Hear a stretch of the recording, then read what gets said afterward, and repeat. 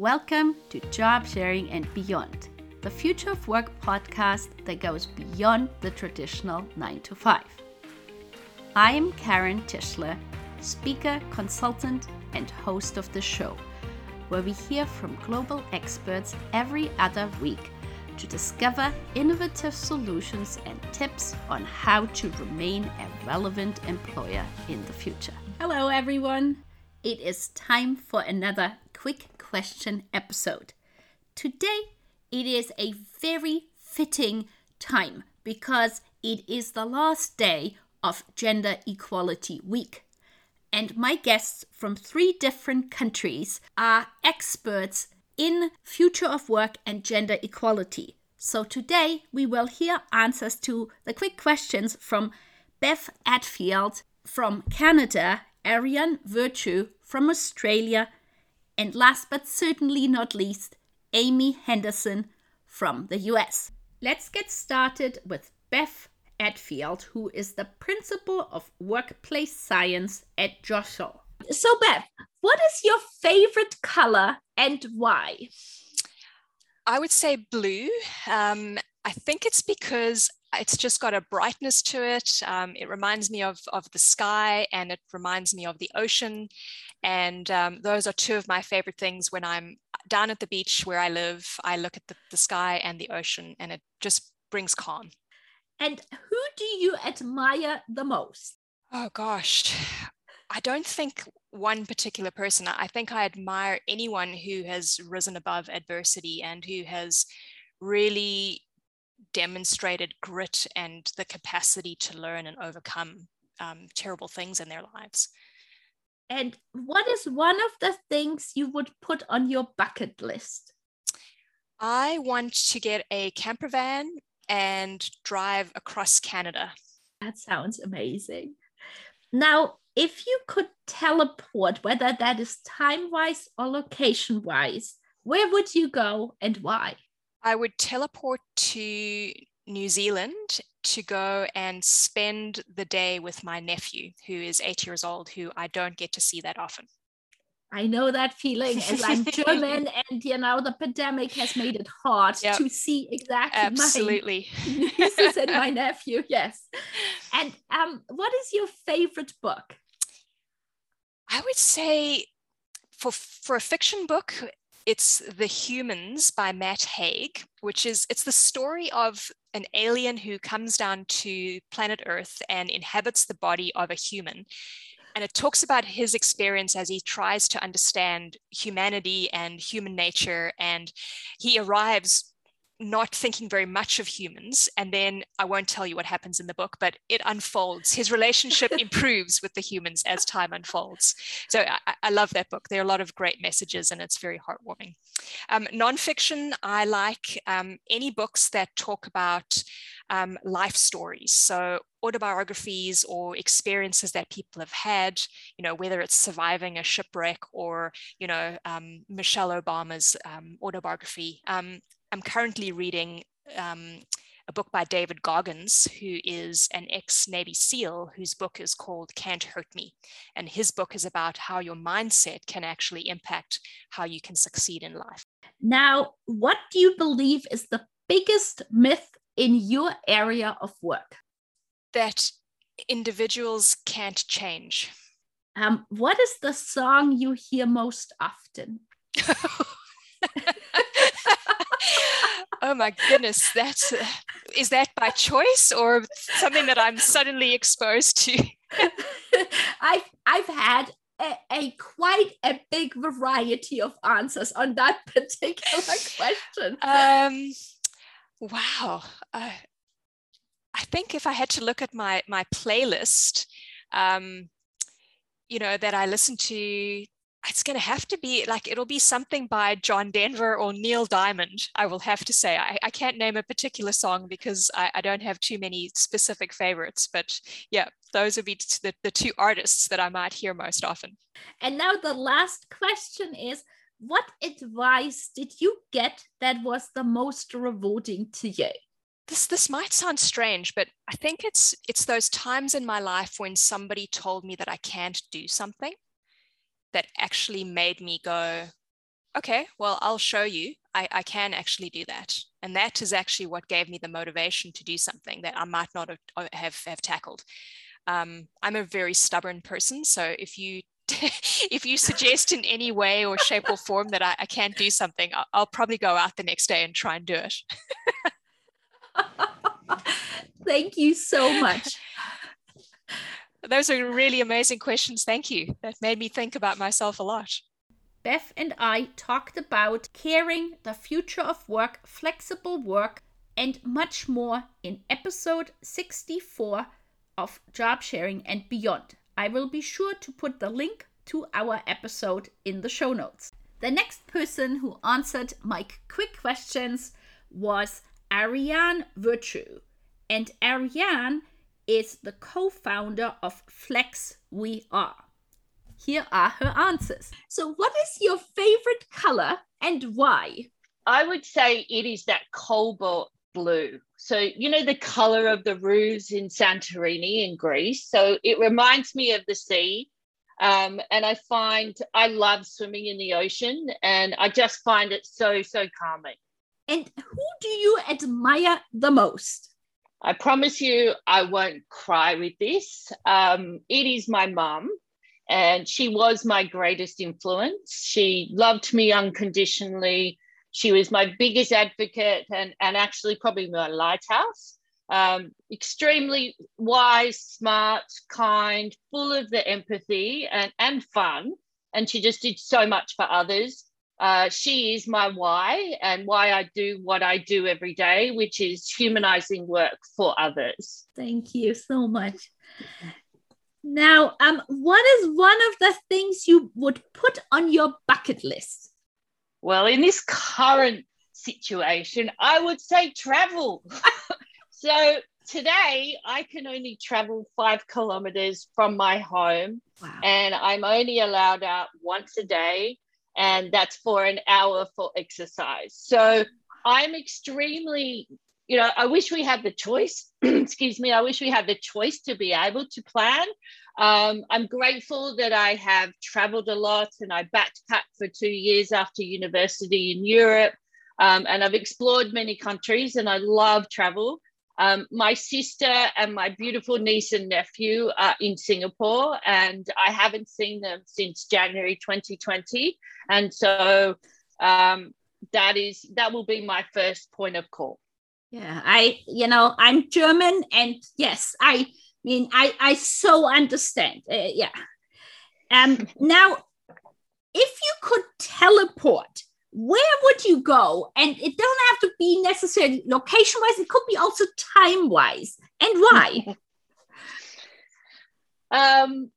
It's a place, and it's my Disneyland, I call it. So the North Shore on Oahu in Hawaii. And it is my happiest place on earth. I was very lucky to have 3 months looking after turtle eggs, and the water, the sand, the beauty of the island, and the warmth of the locals. I've probably been about 20 times, and everyone just goes, I don't understand why you keep going back. And I go, if you go once, you'll want to go again. It sounds beautiful. I've never been, so. And so what is your favorite book? I think favorite book would be, I love Adam Grant as a business writer. However, there is a book, and I would encourage everyone to read it at some stage. It's a book called Storm Boy, and it's from 1964. So I am showing my age, but I wasn't around when it was created.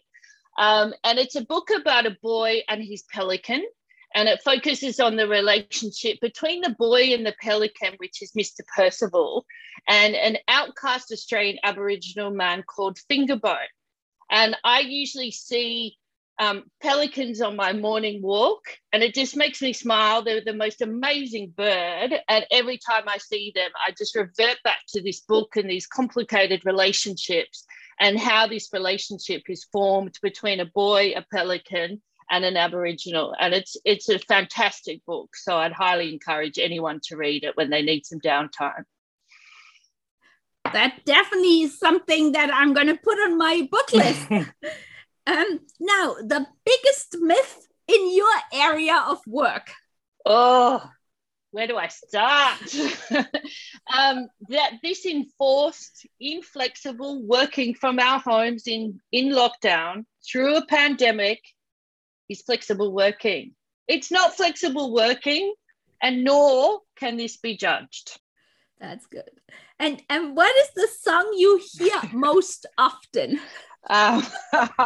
You'll probably laugh, but I tend to sing Let It Go every day, probably about something.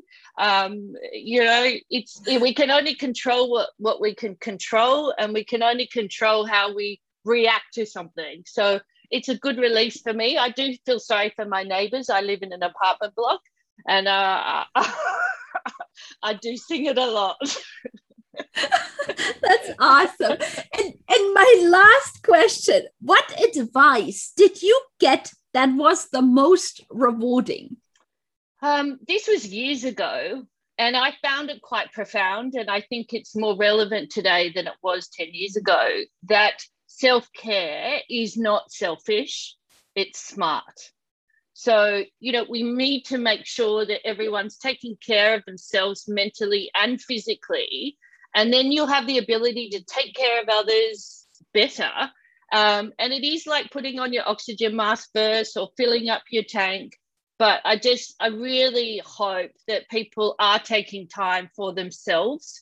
And it may be you have to get up half an hour earlier. It may be that you just go for a walk around the block, whatever it may be. But just looking after yourself mentally and physically, it is so important. Thank you so much. Thank you. Ariane was the guest in episode 66. She shared in this episode more about her work-life humanization philosophy, different types of flexible work, as well as Ariane's involvement in the family-friendly workplaces certification program that is run by the CEO Emma Walsh in conjunction with UNICEF. I will be sure to put the link into the show notes.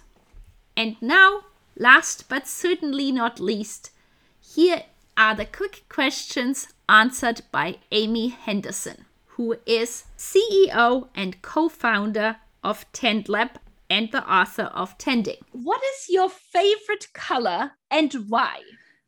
Blue is my favorite color, and it's just a color that I resonate with in the sky, in the ocean, and having done a little bit of work around chakras, I know it's also the fifth chakra, which is around expression. And I do feel as though I came here to be a messenger, and that my role is to communicate things that will hopefully be healing. Who do you admire the most? Oh, wow. Well, the first person that comes to mind is Wangari Maathai, the Nobel Peace Prize winner who founded the Greenbelt movement. And I had the great opportunity to work with her briefly on her book tour when she was here in the US. And I was so struck by her, both her story, which is that she discovered how there was a massive drought that was leading to starvation in her home country. And also, environmental degradation was a real problem. And so she formed this movement to get women to plant trees, to counteract deforestation, to counteract climate change, to counteract what was happening to the degradation of the environment. And she was repeatedly persecuted. She was beaten, she was put in jail. And somehow through that, she emerged so strong, so sure of herself, and so grounded in a deep community of support that recognized and valued her and what she was doing, that by the time I met her and she'd already won the Nobel Peace Prize, I felt like I was in the presence of someone who had built a very strong core of light and power that she had earned. And I hope to someday be somewhere near, even remotely near, that level of potency in the way that I show up in the world. What is one of the things you would put on your bucket list? One of the things that's on my bucket list is I have all of these books I've been saving and little like travel cards I've been collecting. I really want to bring my 3 kids to Paris, and they've been I felt like they've been too young, or then we've had COVID, and so the opportunity hasn't come. But I want to take them to Paris because when I was in the Peace Corps in East Africa, I had a break. I had a vacation, a 2-week vacation, and I went to Paris from Malawi, East Africa. And the contrast between the 2 places was so extreme that it just sort of impacted me in a really significant way. What I remembered about Paris was that art and beauty was something that was not just a nice to have, it was essential. There was the sense that art and beauty was a necessity for humans in leading a life. And I have found that so often the antidote to pain and sorrow and suffering and loss is beauty. And that when we can surround ourselves with beauty and with others who honor and recognize its value, that we're more resourced than we are in the absence of it. And if you could teleport, where would you go and why? That could be teleporting like location wise, but it could be also, like time wise. Well, I have 2 thoughts on that one. But for some reason, the first thing that comes to mind is I would want to go back to the end of World War II when the American soldiers were returning home to the US. And I would want to be a part of that, that healing that was possible in that moment when I think so many of the pretty much all of the subsequent wars, it's been unclear why we were fighting them, what they were for. I think our soldiers have come back pretty broken and not valued, and really struggled to find honor among those who they return to. I think with the World War II, and I think I'm speaking of this from my own experience of having come back from the Peace Corps. I came back and there was a very little awareness about what I'd experienced and what I'd encountered. And it made me feel really lonely and isolated. And I struggled for a long time to find my way back to myself because I was so disconnected, or I felt so unseen by everyone I knew and loved. And so to go back to World War II, when soldiers came home and they were valued and they were loved, and the journey that they'd been on to basically end Hitler's regime, which was toxic and barbaric and cruel, was one that was honored.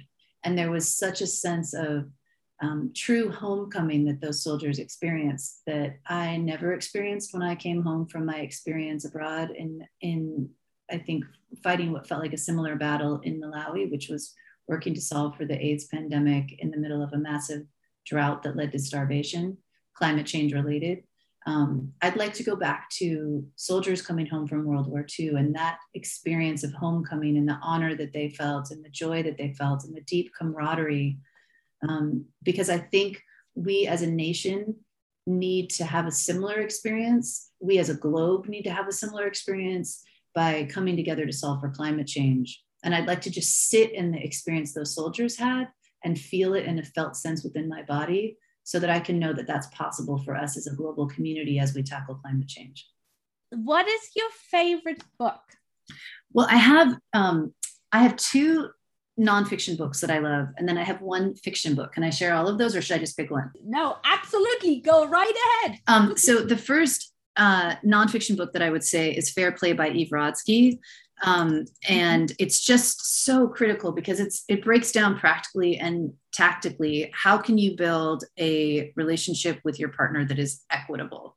And there's just like tools and resources and practices that I think are really valuable. And I know many people have benefited from them. The other one is Think Like a Breadwinner by Jennifer Barrett. And Jennifer is a friend, and she's written this beautiful book, which looks at all of the misperceptions that women have about money that prevent us from becoming breadwinners, or that prevent us from really thinking and planning for our financial future in a way that is empowered. And I thought I knew all of this. I've even had a career in finance. And then I read her book and I realized how many unconscious things there were that I had accepted that weren't even true. And so I highly recommend that book, Jennifer Barrett, Think Like a Breadwinner. And then in fiction, I love young adult fiction. I just love it. And one of my all-time favorite young adult fiction book is called Graceling by Christian Cashore. And it's just this beautiful book of a young female heroine who overcomes extreme adversity to claim her power. I definitely feel I'm adding more books to my book list. So thank you so much. Yeah, definitely. And now, the biggest myth in your area of work. The biggest myth is that becoming a parent undermines your ability to succeed in your career. And what is the song you hear most often? There's this movie that I watched with my kids a little while ago called The Greatest Showman, which is just this great movie of the celebration of humanity. And there's a song in it that is sung by a bearded lady, and it's called This Is Me. And it's her claiming her value, claiming her worth, claiming her lovability in a world that has told her that she has no worth and isn't lovable. Thank you.